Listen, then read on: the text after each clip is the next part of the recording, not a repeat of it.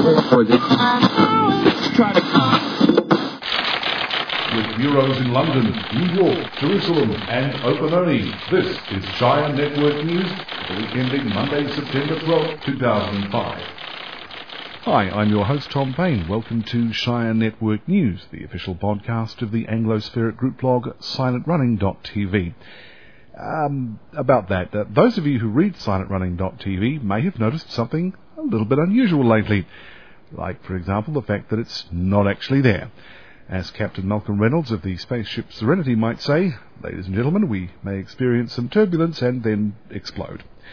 Our hosting company suffered some sort of power surge, and very much like the Starship Enterprise in the original series of Star Trek, they seem to have neglected to employ certain aspects of mid-20th century technology, such as fuses. There were showers of sparks, guys in red shirts being chucked around the room, the whole 9 yards. Oh, and a funny thing about this, you're going to laugh, they didn't have backup files on separate servers, like the service contract said they were contractually obligated to provide. The end result of this has been that silentrunning.tv is currently kaput. Never fear though, we are about to return, large as life and twice as ugly. Heroic efforts by Windrider are about to bear fruit, and a new site will become operational at our normal address, thank goodness.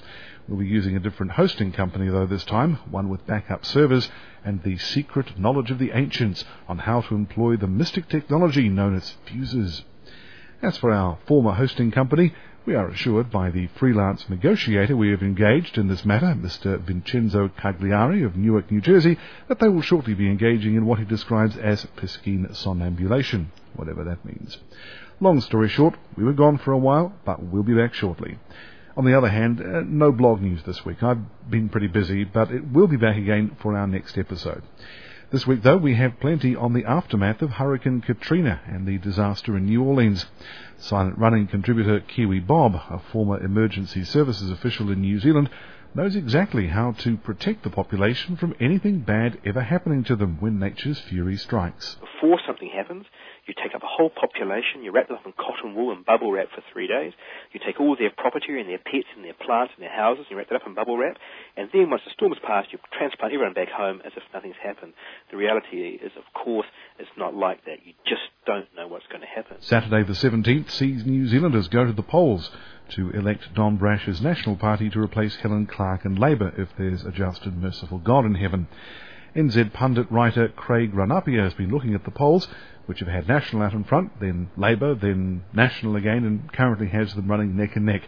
He's formed his own opinion of the New Zealand electorate based on that. There's another possibility that a large chunk of the electorate is so indecisive they're probably a nightmare to go shopping with, take to restaurants, or engage in any activity that requires a decision. Lawrence Simon will be along with a very personal tribute to the Houston Astrodome, and we'll end with a musical treat.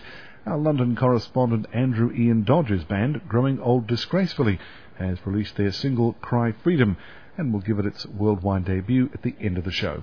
No actual report from London this week, as Andrew is off on some sort of drug-fueled rock and roll orgy in the British countryside. I'm not sure of the details. I lost interest when it became apparent he wasn't about to send a Learjet loaded with teenage groupies to Australia to pick me up and take me there. Next time, Andrew, you promised. Now, although there's no blog news this week, I do have something interesting to share with you. Archaeologists have discovered an ancient stone tablet in the middle of Europe with what appears to be writing from a vanished Stone Age-era civilization. Here's a loose translation. Earth goddess angry at tribe. Rain fall down. River spirit rise up and drown people. Tribal shaman says only one rational thing to do. Must sacrifice tribal chieftain to appease angry Gaia. Chieftain to blame. Chief responsible for everything. If bad thing happen, he to blame. He must have angered gods. Nothing to do with tribe living in caves next to river. River not right this far before. In other tribal news, shaman announces high-tech breakthrough. If certain rocks get heated, very hot, new stuff can be formed called metal. Very useful stuff, say shaman. Now, only finest quality high-tech metal be used to make extra sharp drill bits to bore hole in skull to let demons out. Also, invention of bow and arrow announced. Enemy can now be killed far away. Protesters say this bad. Tribe must give up bad weapon. Otherwise other tribes make them cause fights. Shaman now say war unthinkable. Now back to Ugug. standing by with tribal shaman for daily goose sacrifice and examination of entrails for long-range weather forecast. So, Ugg, any chance Ice Age end before weekend? Yes, it's good to see just how far civilization's progressed, isn't it? Well, while we're on the subject of natural disasters, Kiwi Bob, one of the writers at Silent Running, was for some years in a senior position with a key disaster preparedness agency of the New Zealand government. I asked him what his response was to the way the aftermath of Hurricane Katrina unfolded in New Orleans. From my experience working in the field of emergency management, I mean, we have told New Zealanders for years that you need to prepare yourself for at least 3 days of having 3 days supply of water and food and for everyone in your household. Because why? Because 3 days, you can't count on anyone coming for you, right? You're going to have to eat over a candle, you're going to have to shit in a bucket, you're going to have to wash yourselves with your drinking water. It's going to be bloody awful, and for 3 days, you're on your own. Be prepared. Now, what I saw when I looked at New Orleans was on about day 4 or 5, relief was finally getting through to people. To me, that did not seem to be too bad. I, think that any sensible person looking at the scale of the disaster, and it was a huge, this hurricane has done massive damage across a number of states. Huge numbers of people are affected. What do people expect? I think if the only way you won't get complaints and finger pointing is if you can, before something happens, you take up a whole population, you wrap them up in cotton wool and bubble wrap for 3 days, you take all their property and their pets and their plants and their houses, you wrap it up in bubble wrap, and then once the storm has passed, you transplant everyone back home as if nothing's happened. The reality is, of course, it's not like that. You just don't know what's going to happen. Now, in America, unlike New Zealand, where we have a centralized small emergency management civil defense ministry, and we've got civil defense at local government level, in America, emergency management is handled on so many multiple levels. You've got the federal level through FEMA. You've got state emergency management people, county and city and so forth. Everyone's got a role. A lot of people are there because they're political appointees, so they're looking at their political futures, perhaps more so than the needs of the emergency management. And so perhaps their motivations are somewhat skewed. All this adds to the problem. When you have multiple agencies also have political mandate. You elect sheriffs in the States, for goodness sake. You elect fire chiefs in America, for goodness sake. Judges who have an emergency management role, right?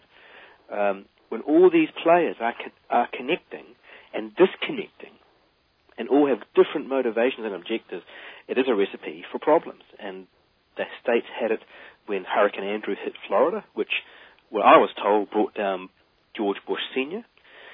It's no surprise to me that people are complaining that the system failed this time. Having said that, the scale was still bloody big, and I'm not sure what more could be done, and I'm sure that will come out in the wash. What about the arguments that poor people didn't have access to transport? They couldn't just get in their SUV and drive to an ice hotel. They were effectively trapped there in the city. That this is to do with race, this is to do with class.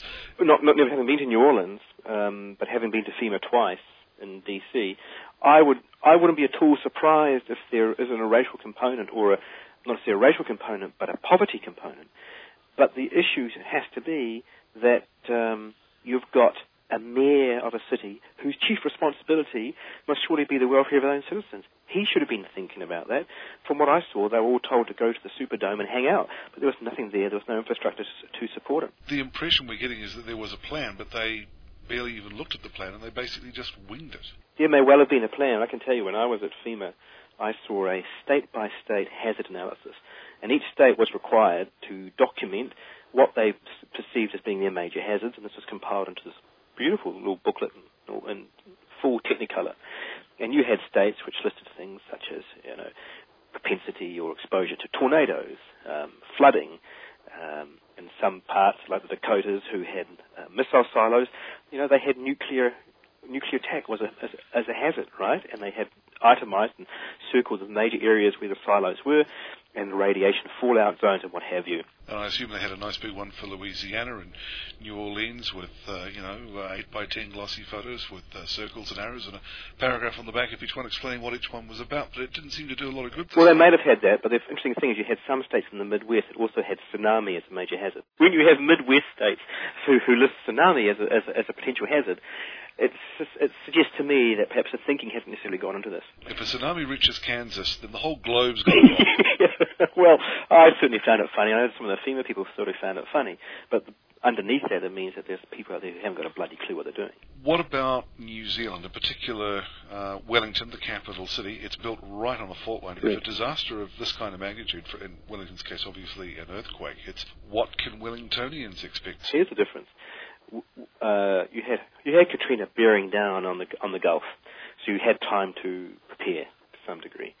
We don't know when the earthquake's going to hit, but we know it is going to hit, and there are different likelihoods of it occurring within the next 50 or so years. That means it could be tomorrow, it could also be in 50 years' time. When it hits, for those listeners who are unfamiliar with Wellington, it's at the bottom of the North Island. The main highway, the main railway are sitting right on top of the fault line, which is predicted to move 2 meters vertically and 7 meters horizontally when the big one hits. So those roads and rail will be completely cut off. That leaves sea. Well, we can expect the foreshore in a harbour to be completely damaged, so berthing is going to be an issue. The airport is close to the city centre and is likely to have inundation with tsunami or be damaged and cracked through fractures due to the earthquake, which means we're probably left with helicopter and small boats in terms of getting people in and out of the city. And you've got around about 150, 200,000 people in the area. The wider Wellington area goes about 350, but in that danger zone, you're probably looking at 175,000 people. They're expecting fatalities in the central business district in the hundreds, injuries in the thousands.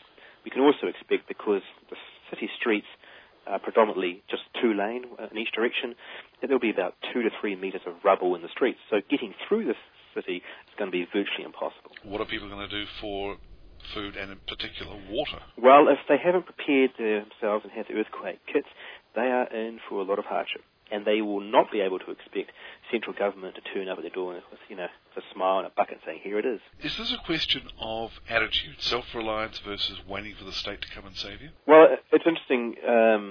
I think New Zealanders are pretty well cognizant of what the risks are. And during Y2K, there was a $2 million advertising campaign to prepare New Zealand for the possibility of a problem. And a lot of people, vast majority of New Zealanders, said to researchers that they had in fact prepared, as opposed to the States, where there are people who refuse to move out of flood zones or storm zones and refuse to take insurance and expect to be bailed out because that's their God-given right to live in those places. There will always be people who, for whatever reason, don't prepare and will expect others to come and help them. I think New Zealanders are, by and large, due to their nature, more self-reliant than perhaps other countries. But the reality is, when this thing hits, people will be on their own for some length of time. And as a result, people will die through lack of getting critical care. Let me just conclude by saying this. In terms of what's happened in the States, it is very tempting for people, because of the political structure I outlined earlier, to point the finger at Washington. But when all the analysis is over, I will not be at all surprised if the culprits, for want of a better word, for the suffering are found a lot more closer to the City Hall of New Orleans than they are in D.C. That was Kiwi Bob with a New Zealand perspective on the disaster in New Orleans. For a closer view, here from his site, This Blog is Full of Crap, is Houston's own Lawrence Simon. Hi, this is Lawrence Simon from Houston. This is not the Full of Crap report this week. This is something else. Don't underestimate the heart of a champion, is what Houston Rockets former manager Rudy Tomjanovich once said. For the longest time, the ambassador, the symbol, the icon, the heart of this city was the Astrodome, where Houston never actually won a championship. The Dome, since the Astros went off to play in the field formerly known as Enron, since that fatball bastard Bud Adams abandoned it in a fit of corporate welfare to haul his marbles off to Tennessee, it's sadly gone from that huge, strongly beating heart to a money-bleeding sore. Now it's going to be a temporary home for tens of thousands of refugees from the Big Easy. And beyond them, there's tens and thousands more already here that we're opening up our museums, our schools, our libraries, our businesses, anything with a door, we've got the welcome mat in front of it. President Bush even thanked us yesterday for that spirit of compassion. Well, you're welcome, President, but we can do so much more. Among the so-called A-list bloggers, I'd like to read some kind words from columnist Michelle Malkin. Houston is lending a big hand. Evacuees from the Superdome will be moved to the Astrodome. Blog Houston is up to date on the latest community efforts to welcome the evacuees. The Houston School District is opening its doors to displaced victims. And she's got a little bit more about it. Check out her site, MichelleMalkin2Ls.com. And that's 2 L's in the Michelle, not the Malkin. Okay, glad we got that straight. The dome's fate has been debated for quite a while. Some say it should be a prison. Others say it would make a fine indoor Riverwalk hotel, if you can believe that. You know, we've got excess hotel capacity out the wazoo down here, and they want to build more rooms nobody will use? Kooky. I'm going to admit that I'm one of the many that have called for the dome's destruction. It burns at least $1.5 million taxpayer dollars sitting there, barely used, and that's the money that we lay out that we know of. Maybe after all of this, it'll still get demolished, but if it faces the wrecking ball tomorrow... Wait, let me take that back. If it faces the wrecking ball after the last New Orleans refugee goes back home, the heart of a champion city that beats so hard and with so much compassion for its fellow man in its time of need is getting to beat strong for this one last time. What anyone asks of themselves, I guess, not to be taken for granted, not to just take up space, not to be a burden, instead to be useful, to be loved, and when gone, not ever to be forgotten by those who have been touched by its presence. Thank you, and give generously to the Red Cross at redcross.org. Take it away, Tom Payne. Thanks, Lawrence. And Lawrence, by the way, is doing sterling work helping out with the refugees that Houston is hosting. You're listening to Shire Network News, the official podcast of SilentRunning.tv. I'm Tom Payne. New Zealand goes to the polls on Saturday. I myself just cast an absentee ballot here in Melbourne today. I spoke to Craig Ranapia, one of the writers at the blog NZ Pundit, and asked him what he makes of the many wildly contradictory polls. All over the Kiwi blogosphere have, come up with the same conclusion. I mean, it boils down to, we don't know. I mean, the only conclusion you can come up with is that either the polling companies have no idea what they're doing, or that there is such a wide divergence in their methodology and the questions they ask that these kinds of results are almost inevitable. Or there's another possibility that a large chunk of the electorate is so indecisive that they're probably a nightmare to go shopping with, take to restaurants, or engage in any activity that requires a decision. I mean, I think the one interesting thing that's happening this election is I think we not only have the clearest choices between the two main parties we've had in almost 20 years, but also this race is turning out to be incredibly close. Back in the Roman days, they'd have priests that would slaughter an animal of some sort and look at the condition of its liver. Would we get better and more accurate results by doing that, do you think, than by having polls? Well, we probably would, except, it's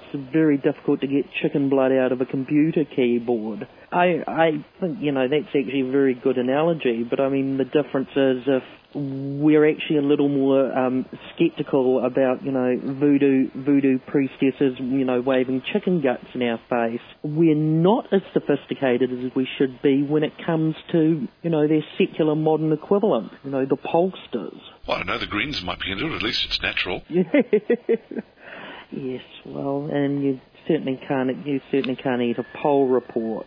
But I think a really quite disturbing change we're seeing in this election, and the polls are part of it, is that we've seen the two main parties, sort of quite nakedly and candidly saying that they're going to be running a highly, for want of a better word, a presidential-style campaign that is based on the personalities of the two leaders. I thought those two didn't have personalities. Well, it depends on how generous you want to be with the definition, but I mean, certainly we're not seeing, from either Helen Clark or Don Brash, Churchillian eloquence, Blairite, carefully contrived sincerity, or even Bill Clinton's, good old-fashioned sex appeal. I think that's what's turning some people off. You're having a personality contest on people who have no personalities whatsoever. You're seeing a battle over tax